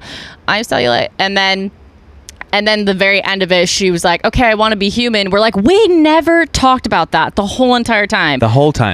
She was coming to save Barbie Land. But now she's like, I don't want to be a part of Barbie. I want to be in the real world. And then the question becomes, so I'll backtrack a little bit. So yeah, so people don't know, you have the Barbie Land, and then you have the real world, right? Which is, fish out of water. It's classic for every comedy, right? Yeah. The idea of a perfect Barbie with no genitalia who comes into the real. First of all, the whole idea that now she's in the real world. Yeah. So she exists as a real woman. For so sure. the minute she goes in the real world, she's got a pussy, she's got a butt, she burps, she farts, she drinks. Yeah. Water goes in her mouth, which we established it doesn't. So I'm like, right away, There's not so to be much to too play with. scatological, but right away you have, what if you went from being a plastic doll to a real human instantly? Right. The shit that you would discover about your body. Yeah. The squishiness of your body, the fact that you have genitalia now. Right. Oh my God. I have to, like, you're peeing your pants. Like not like it has to be that gross. Right. But just some element of like, but they don't even establish that she is a real woman until the very end. This is bullshit. It's like, all you have to do is believe, like Tinkerbell. Yeah. And then now she's a real woman. Yeah, and here's the thing is, I feel like Greta, the director, I think she did a lot of great things in terms of like visuals. Like, it was really beautiful. She did like she took a lot of creative liberties, like that whole little war scene. Like, there was a lot of cute, funny moments. And so it's like, I'll give her that. But in terms of just like themes, plot, storylines, character development, like, it was really not there. Yeah. And so like, and I get it, because it's like, I get that these women like felt something.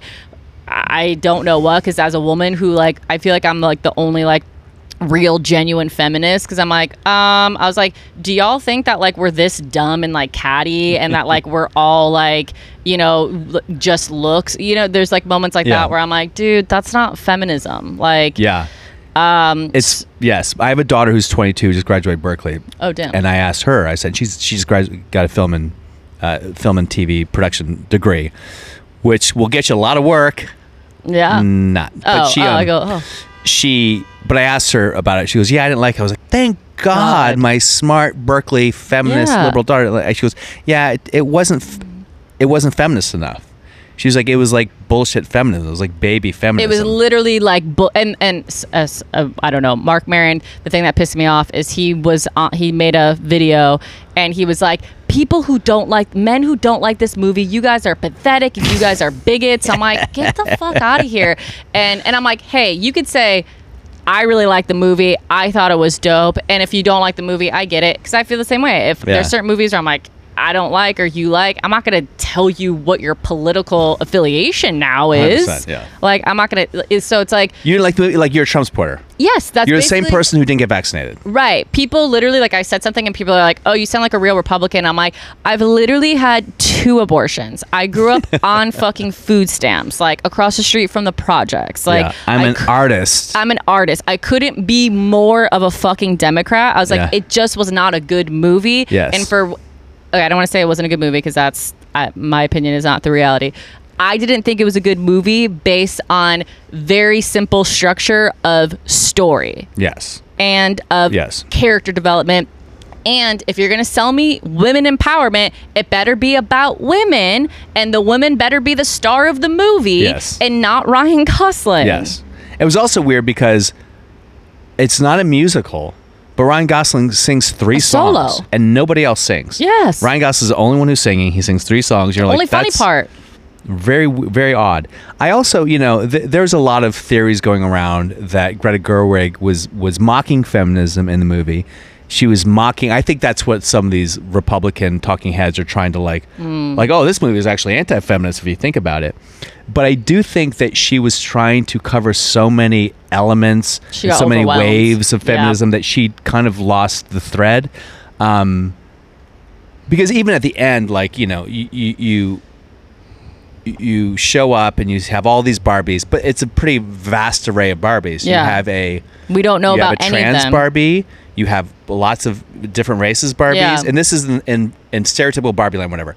And then you have a woman who, I don't want to like shit on the actress, but she's obviously heavy and not attractive, like a normal. And then you have wheelchair Barbie. Which, now there is a curvy Barbie. If I'm in a wheelchair, can't I just have a doll that's not in a wheelchair?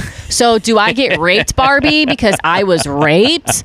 Like, can I just have a fucking fantasy? In therapy Barbie, yeah. You're like, and I get it because you're like, we want to make sure I'm like, but it's fantasy.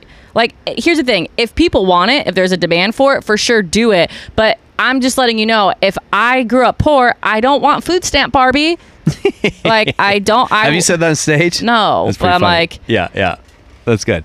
But, and I knew, and there, obviously there is a wheelchair Barbie. They've been trying to, and what people also don't realize is that Barbie has been trying to reinvent itself and rebrand itself for the past like 20 years when it first started getting backlash for what it's doing to women. Yeah. And to their credit, and it's been a very multicultural and men, the board is usually like almost 50-50 split. Yeah. Which is bizarre because in the movie they're all white men. Right. And I don't know. And on one level you're like, haha, fuck the white man. Another level, like, okay, this has all been stamped and approved and funded by a white male CEO at the end of the day. Right. Who is lying about the makeup of his company to virtue signal appeal to a liberal crowd that he knows will ingest this. Totally. So it's inauthentic that way. Right. And I guess, because at first you're like, why would they give their IP to someone who seems like they hate the IP? Right. Because Barbie is sort of pilloried and Mattel is all these stupid fucking idiotic white men. Right. But they are the people who are making this production happen. So why would they allow that, other than the fact that like they're bamboozling people? For sure. Oh yeah, this is fucking, you're so, because now Barbie's selling again. Right. And at the end of the day, it's about moving product, because the Barbie, what people don't realize is Barbie's been on the brink of bankruptcy for over a decade. Yeah. And they're trying to rebrand. Now they're like, oh, we figured it out. Yeah. Make it a sort of quasi-feminist Barbie. And I don't know if, and everyone's like, Greta Gerwig, I don't know her well enough, but like I also know how studios work. Right. And studios never let you just be Greta Gerwig. Right. They don't just give you the reins and be like, go. Right. Like that shit is like, people were coming in and shaping that. Oh, for sure. No matter what you wanted. Yeah. And like I said, like as a director, I think she did a lot of creative, cool things. And so I was like, okay, like she definitely did a lot of things that I was like, good job. So it's like, I don't want to trash her. And again, like if you like the movie, good, but don't tell me that it's feminist. Don't tell me that the plot makes sense. Yeah, the plot makes sense, because it really fucking doesn't. And if the movie's called Barbie, we need Barbie fucking plot lines. Yes. Like, we really do. And then don't sit here and be like, fuck the men, if the men literally had to carry that movie. If they carry the show. Yeah, yeah. And I don't mind, like, Ryan Gosling fucking killed it. I was like, thank God he was in this movie, because it would not have been good. Yes. Like, they didn't write the other females. I thought it was going to be Bridesmaids 2.0. Yeah. Like, I was like, damn, I was like, oh, Kate McKinnon's in it. Issa Rae's in it. Margot Robbie's fantastic. I was like, okay. I was like, they'll probably have some like up and coming. No comedy from the Barbies. That's such a good point. No, there's not. Yeah. And I'm like, and as a woman who's a female comic, you constantly hear the thing, like, women aren't funny. And when I saw Bridesmaids, I was like, yes. I was like, here we go. And so I thought that this was going to be like another opportunity of like, here, look at these women, and they're gonna have beautiful women being fun. What's that movie? The Heartbreak Kid. Have you ever seen it with Ben Stiller? Yeah. I forget that actress's name, but she kills it. The blonde chick, and she's gorgeous, and it's fucking hilarious. And I was like, so I thought they were gonna have a bunch of those bitches, like, and just kill it as Barbies and be funny and whatever. And I was like, we didn't have that at all. Yeah. I don't know anything funny that Margot Robbie said. It's not her fault. Like, she didn't write the script. script. Also, who knows what the director's cut was versus the studio cut. And now the director's cut will definitely never happen because the movie is so fucking successful. Totally. So, I mean, for all we know, Greta Gerwig was like, this isn't the fucking... I didn't want Ryan Gosling to be the main, but then the people who are the producers who are really running the show. Yeah, and they're like, trust me, women love him. They just made it mostly about, and they maybe Issa Rae and all these other actors had, but you know, of course, they're not allowed to say that. Right. They get fucking pilloried. Right. I had so much funny shit that they cut. They're like, it's the biggest. Now you just sound bitter. Yeah. My big problem with the movie was if you're going to separate the whole idea of like the Matrix, like it's the fake world and the real world. Like, show me the real world. I know. Show me an ounce of the real world. Not just real them world on that Venice I can just Beach, and then construction workers are like, "Hey, tits," and you got fries with that shake. Yeah, I'm like, this is so fucking hack. Yeah. Like, can we come on? Like, and then she goes to jail, and the cops are harassing her, and it's just like, what? It's just. Trust me, like I said, I have been raped, and I've been Me Too'd, like, and I've been molested. I've had the whole spectrum of sexual abuse, truly. And so I'm like, you can show nuances, and if you're a woman and you're writing the woman experience, I'm like, you should be able to hit specific nuances that were like, hell yes, versus like being hack and being like a construction worker, and he's like, sweet tit, nice shit, and you're like, nobody fucking says that. Yeah, I agree. But if I say as a man, and one of the things we were talking about, the backlash, like someone posted on my timeline, it was right after I saw the movie. Yeah. And they posted, men who like the Barbie movie are really hot. Mm-hmm. And just being it wasn't me a total dick. I said, but they have bad taste in movies. Yeah. Right? Yeah. That one comment, the amount of, right away, I'm voting for Trump. I'm trying to get Trump reelected. I'm a sexist. I'm a misogynist. You're a cis white male. You're the problem. Same thing. Like, I'm a Republican. Same thing. I'm a pick me. Yada yada yada. I'm like, or I love film, and like, again, just on story structure, it was bad. And then I actually do support women. Like, and I felt like they could have highlighted the female comics in the movie. 100%. And I thought, you could show sexual harassment. Yes, sexual harassment happens. I've been sexually harassed. I've been catcalled, of course.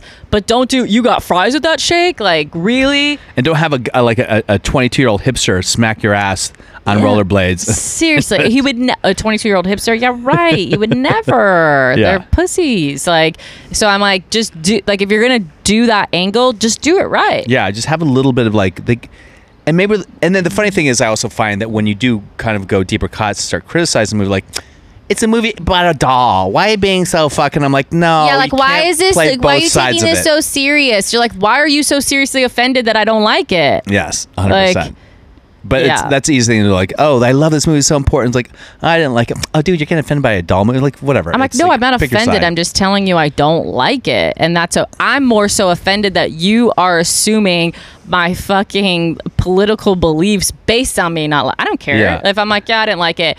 you care that I don't like it. Because anytime I say I don't like it, people are like, what do you like about it? Who'd you vote for? Oh, I can be very specific about that. One of the things, I mean, I feel, because I went in there, if I feel like, this is what I feel. I do feel like there is a cut in that movie, potentially, that is brilliant.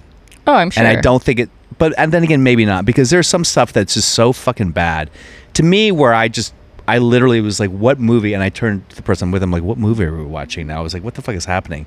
Is when Barbie goes to the Mattel board. Yeah. And they were like, Barbie, get in the box. So right away you're like, okay, I guess she needs to be in the box because there's a rift between Barbie Land and the real world, and that will create some sort of chaos that's never really explained. So I can kind of get on board with her getting into the box and that being a thing. And there's some weird that will transmute to the Barbie. Like, okay, fine. Yeah. It's like they're rebooting Barbie. I'm still on board. Then she runs out of the office. And what ensues is the most fucking bizarre scene where they're chasing her in a cubicle, and it's literally like a West Side Story choreographed dance where I'm like, why has this become... Now are we back in Barbie Land? Is this a real world? It's like the Matrix musical where you're like, I don't understand. And then she like meets the like lady who invented Barbie, who keeps talking about her financial issues. So I'm like, okay, are we just like discrediting her like completely? Like she's like, yeah, I invented Barbie, and I owe money to the IRS. I'm like, okay, cool. So like it doesn't work out when you build a huge brand. Thanks for letting me know. It's just and I'm like, I get like she was trying to have this like these like surrealistic like, you know, cool things, but I'm like, but it doesn't follow the whole movie. So it's just it was just I think you're right, where she probably watched the edited version of like what the producers or the people who were above her, and she was like, yo, you guys fucked my movie, like this wasn't it. But then it became so successful that she was like, all right, so but I guarantee you, because I've known, I don't know her personally, but I always used to look up, you know, independent female Noah Baumbach filmmakers. and Greta Gerwig. I love their shit. Yeah. That's where I came up with that in New York. Oh, really? Yeah. I remember I first saw Frances Ha, and I was like, oh, who's this girl? And like Jennifer Westfield, and like I heard about Lena Dunham way before Girls. So it's like I would always, and I really liked her. So it's like that's why I feel bad, because I'm like, guarantee you it's not her. It's not her. Like, but the things that she was in charge of, I could tell her taste and her stuff was on it. But I know they fucked with the editing and the storyboarding and whatever. And those are the big Hollywood producers who fuck shit up. For sure. And also, I mean, one of my biggest complaints, and I'll compare this to another movie I saw in the theater. I saw The Blackening in the theater, a movie that didn't do that well. And it is definitely for a black audience. Okay. And I saw it with a black audience because that's who was seeing it in the theaters. But like, the reactions to that movie that's why you go to movies, to have a shared communal reaction to something that this community could all relate to. And even as a white guy, I would get like, there's a moment where when the thug black dudes is like shooting the gun sideways at the villain, and then the nerdy kind of Carlton black guy kind of like straightens his hand so the gun shoots this way, which everyone can relate to. Like white people, black people shoot the gun differently. It was just a small little way of doing it. Right. And the audience erupts in laughter because it's a shared knowledge. Right. People, know. And I felt that movie, although like I said, people don't talk about it, it has no real cultural zeitgeist, it did the job of making a movie that was experiential for the black community and for people watching in the theater. So for Barbie, I'm going, same thing, right? A group of women, but I went like the first weekend was packed, like it was on the second fucking row, whatever it is. And people weren't really laughing. So my big problem is it just wasn't funny. Like the first big set of jokes they have, other than the physical jokes of her showering with no water and stuff like that, was, I'm going to beat you off. I'll beat both of you off. I'll beat both of you at the same time. You can't even beat yourself off. And I'm going like, first of all, you haven't even established what the word beach means as a verb. So you've already fucked up the premise of the joke. You can't. You started with your punchline. You know what I mean? Yeah. So right away, I'm like, this bitch doesn't know how to write a joke. That's my thought. You know what I mean? And that annoyed me. And then as it's going forward, I kept waiting for like that to happen. It never really got super funny to me. Yeah. Even the stuff or to the audience. And I felt like it was there. It was right there. Yeah. And maybe that's also the audience I was at. Maybe there are audiences where it was just fucking raucous and you could get sucked into that energy. I just don't believe. I remember like I liked the acoustic scene part. Like everybody loved that. Yeah, acoustic that was guitar. funny until they were like, now we're gonna lead like till it got like weird. I was like, okay. But I thought the acoustic guitar part was funny. I thought them like doing the war scene was like funny, like how they set it up. I thought when he first learned about the patriarchy was funny. I really didn't understand Alan's character, Michael Cera. Yes. I was like, did she just owe him a favor? Where she was like, dude, I'm gonna put you in the movie. And then he was going to go to the real world, but then he decided not to go to the real world, and I don't understand. But you notice that's like Michael Cera, Will Ferrell, Ryan Gosling, like they're all like comedic actors who do really well. And I'm like, so you really did rely on 3 white men. And the funny thing about the Will Ferrell character is that whole thing with the Mattel execs, if you completely remove them from the movie, 100% remove them from the movie, that shouldn't have been. It's the exact same movie. Right. They in no way affect the plot. No. She can still go to the real world, go into Mattel, look around, find the woman, right. Go hang out with America Ferrera, go back, try to, I don't even know why they went back to Barbie in the first place. But like the whole chase, and why are they chasing her to Barbie Land? And if they're in the real world, like, oh, so this mom just drives like Fast and the Furious, like, so it was weird because it's like, hey, in Barbie Land, I get that the world is set up like this, but in real world, the world is set up like this. But then the real world had elements where it was nonsensical. Yeah, so I was like, you got to pick. Yeah. Like this, it should be a distinct difference between the And this worlds. is something that I know about Will Ferrell as an actor, because he's he won't do anything unless he has some control. Right. And I guarantee you that he was being written as a villain, and he said, I don't want to be a villain. Because at one point he says, why are we chasing her? It's like, well, because I want to preserve the integrity of Barbie for girls for generations to come. You're like, wait, what? Yeah. What? I thought you were back. Okay, I get it. And then the back to the comedy idea, the big final punchline of the movie. Yeah. Which, if you end a movie on a big laugh, great. But it goes, I'm here for my appointment. I'm here to see a gynecologist. It didn't got like a little bit of a chuckle. Yeah. And I don't know what that's saying, other than the fact, the weird, where it felt like it ran counter to the narrative they were promulgating, was that she kind of goes, do I want to be a human? And then the woman, the real Perlman character, shows her these videos of mothers and daughters.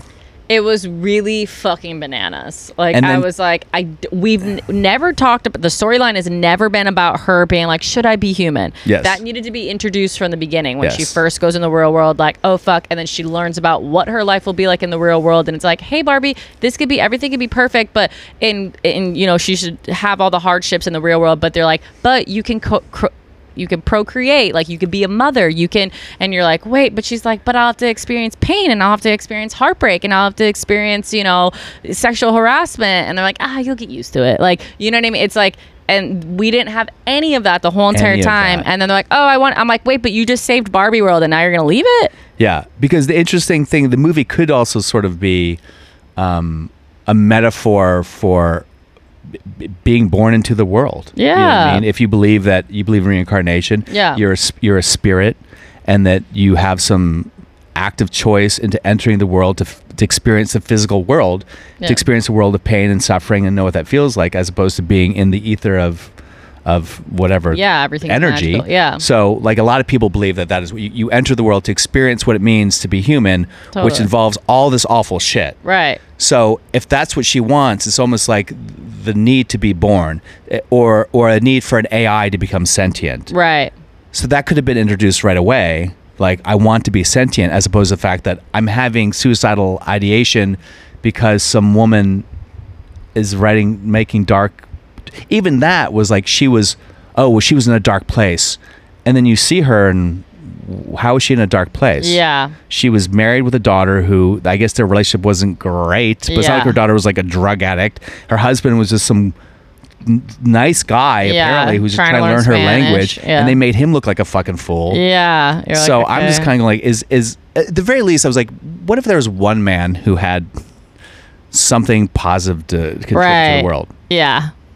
It was, and that's the thing too. I was like, I don't like movies that constantly divide. I'm like, the goal is to be like, hey, I feel like feminism is the most successful movement. Like, we've gotten everything that we've wanted without war, without violence. I'm like, we used to get beat. Not obviously rape is still a thing that you can never, whatever. Yeah. But it's like we weren't allowed to vote. We weren't allowed the right to education. Yes. We weren't allowed the right to marry whoever we wanted to marry. I was like, and for women to have come as far as we have come without all this violence or war or anything, I'm like, that's really impressive. Like we've done that like with our brain, like with just who we are as individuals, with our hard work. And so I feel like I'm like, I don't hate men. Like I've had a lot of bad men do bad things to me, obviously. But I've had a lot of really great men who fucking have like helped me and been there for me and have been a rock.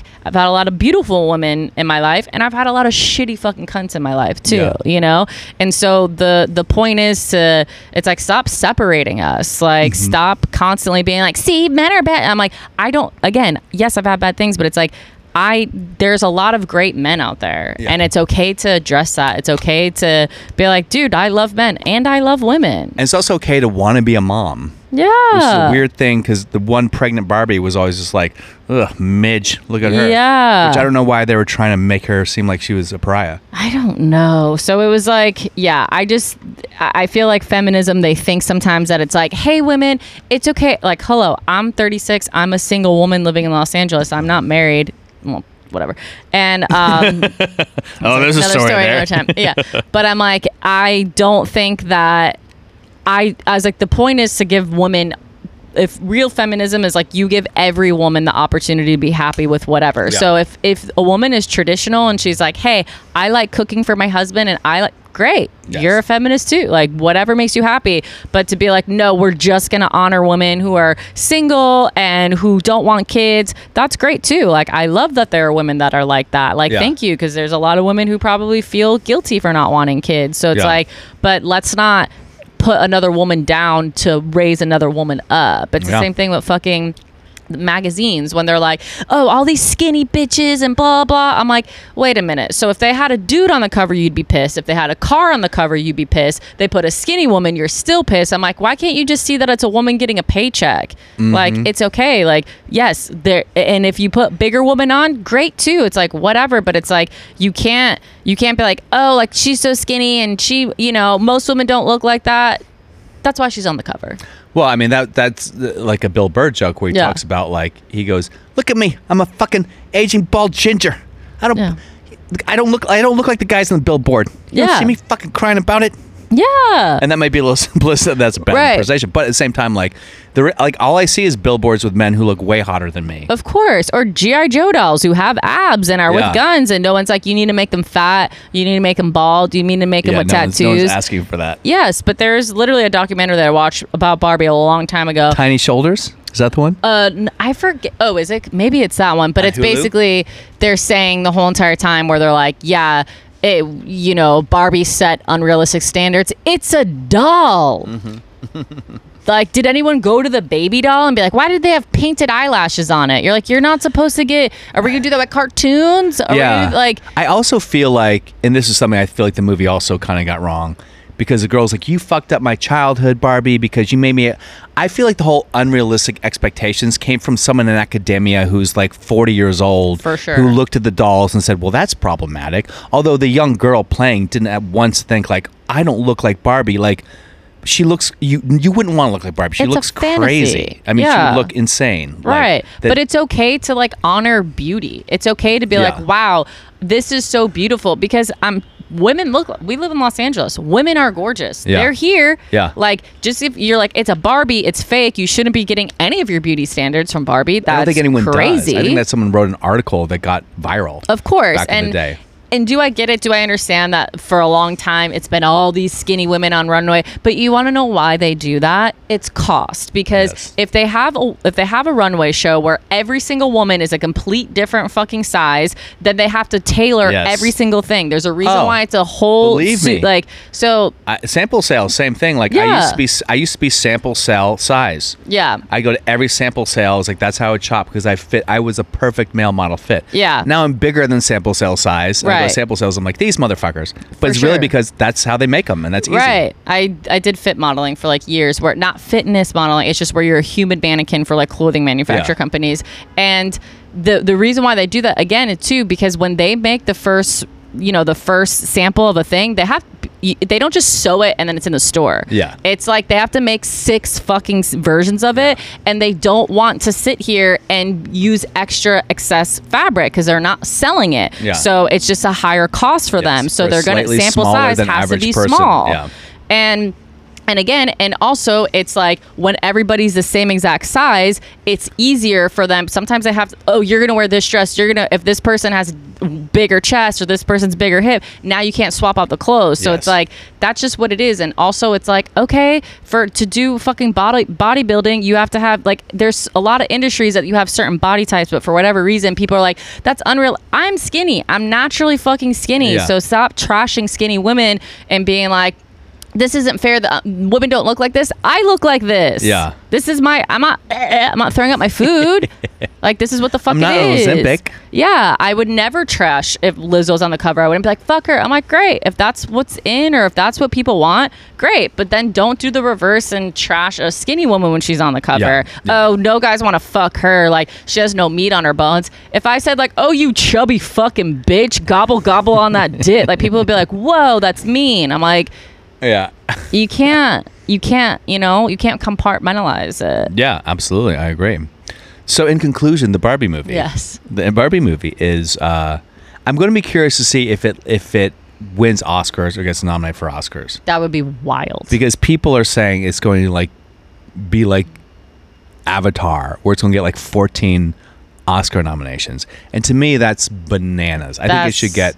It'll get production. It'll get something, I'm sure, like maybe 2 or 3. But like Best Picture, no. I think it might have to be though, because Hollywood does have to feed itself. You know what I mean? If a movie does well, they have to be like, okay, we got to give it a fucking. But I feel like movies that what are those like Avengers movies? Like they don't get nominated for Oscars, and they're like the biggest box office. Yeah. Fucking. I know. I get a little. I remember when Angela Bassett wasn't. She was nominated. Was or wasn't? She was. Okay. For Wakanda Forever. Oh, okay. And she's great. She's a great actress. Yeah. And she didn't win. And there was this whole controversy, and then you see the actually like Jonathan Majors, R.I.P. Jonathan Majors, and Michael B. Jordan. They're like, "Hey, Angela, like we know," or what they gave her a look like you should have won. And I'm kind of thinking like, okay, that's fine, but like you who can't did win call what movie? Who won? It was the supporting actress. I don't fucking remember. I thought Wakanda Forever was really good, though. I'll tell you that. Or was it the Woman King? Oh wait, Wakanda Forever. But my point is like, okay, you can say racist, but like you have to understand, she is the first person to be nominated for in a Marvel movie. Right. She got nominated for a Marvel movie. Yeah. Can we at least like take the W on that? Yeah. That's fucking huge. For you know what I mean? Like don't cry racism because she didn't win for a sequel to a Marvel movie. Right. No one else is getting nominated in Marvel movies. Right. Yeah. So there's, you can sit there and want to attack everything for being racist and sexist and this and that. For sure. And I probably would feel the same way if I was black. You know what I mean? For sure. I feel like with like, especially with probably black entertainment, that they have been shoved in silence for so long that they're like, hey, then when they finally get stuff, they're like, come on, like when are we gonna get like our paid due? So it's like, I understand like the anger or the I understand how people can think that. I don't know what movie won, so I would have to see it to be like, okay, did she actually get snubbed? Yeah. Because I thought Wakanda Forever, I was like, I was surprised more people didn't talk about it. It's really fucking good, and especially the Ryan Coogler. He already finished the movie, and then oh my god, what's his name? But Chadwick, the guy that died. Chadwick. Oh, he finished the movie and then Chadwick died? He finished writing the movie. Oh, writing it. Yeah, and then he died. So he had to rewrite this whole entire thing. Yeah. And I'm like, imagine it's like this is your first Marvel film. Well, this is your first huge, a movie at this level. And then the star of the film dies. Yeah. And you're like, wait, are we still doing this? And they're like, yeah, we're still doing it. And guess who has to figure it out? You. Yeah. And you're like, fuck. And then he basically used that as the whole entire theme of the movie to like talk about like the transmutation of like death. And so like they had that whole theme, and then they had the theme of like, hey, like when you have the opportunity, like rise above and like choose love. Did you see it? Yeah. So like the part where like she has the opportunity to kill like the merman, and she's like, hey, like remember like your people, like remember where you're from. And she could have done it to like make sure that it was just like nipped in the butt. And then it was like the whole thing of like ayahuasca, and like it wasn't really ayahuasca, but it was like a drug that they but she had to make it in the scientific way, which is like showing you again where it's like the theme of life of where we're like, no, this is like different. It's like, no, you need to pay attention to your roots, because had she have done the ritual, then she wouldn't have all that trauma. Then she wouldn't have had the fucking thing with Michael B. Jordan in hell. And then she wouldn't have had, you know, so it's like, I thought they did a really good job. And I genuinely was like, holy fuck, that movie was so good.